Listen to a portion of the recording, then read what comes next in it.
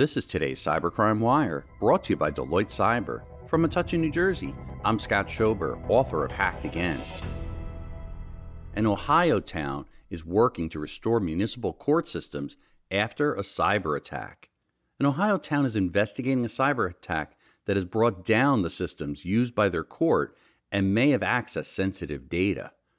Circleville Municipal Court told the Record that it recently discovered a cyber attack requiring its IT department to work with outside cybersecurity professionals.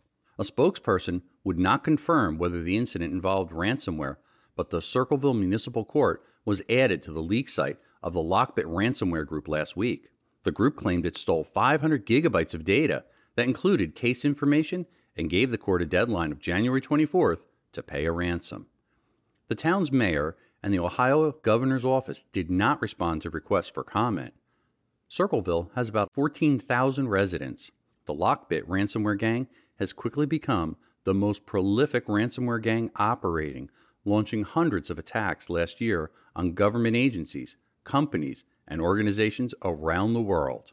Reporting for Cybercrime Radio, I'm Scott Schober, author of Hacked Again.